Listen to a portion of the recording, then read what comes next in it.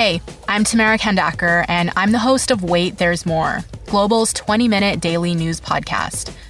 This week, we're dedicating all our episodes to the coronavirus pandemic. We're talking about it from a variety of different angles, from basic health questions to the impact this is going to have on the economy. We release a new episode every afternoon, and you can listen wherever you get your favorite podcasts.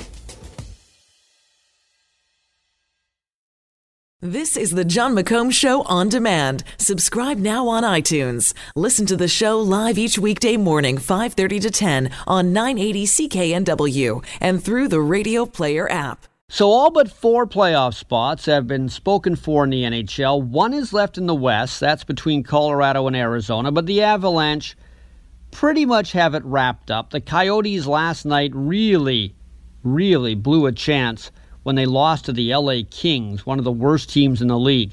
Out east, there is still third place in the Metropolitan Division, which is held by Pittsburgh. They play Detroit, which is hot right now, and the Rangers in their final 2 games. All the Penguins need is 2 points to clinch. And the 2 wildcard spots in the East, which is basically a battle between Carolina, Columbus, and Montreal. The Habs have a terrible final week schedule. They had to beat Tampa last night. Still on the docket is Washington and Toronto. The sad part, Montreal could win all those games and still miss. Carolina is 1 point up. Columbus is even with the Habs, but they hold the tiebreaker.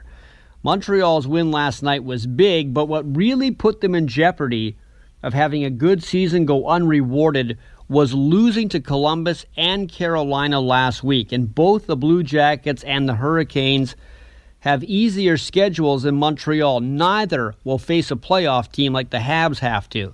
It would be great if Montreal could get in, because that would make it 4 Canadian teams: Calgary, Winnipeg, Toronto, and Montreal. The Habs have improved by 21 points over last year, and their biggest change was a much improved offense. They've scored a lot more goals this year.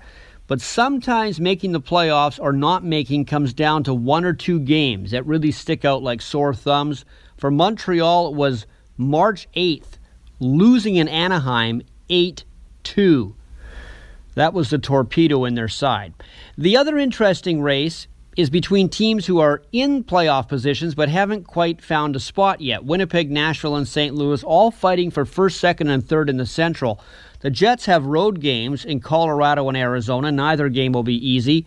The Predators have these suddenly unbeatable Canucks who are succeeding wildly when they need to lose, and Chicago on their schedule. The Blues also have a Canucks game and a Blackhawks game, but they have an extra game against Philadelphia, and that extra game is huge right now. First place in that division means you get a wild card team in round 1.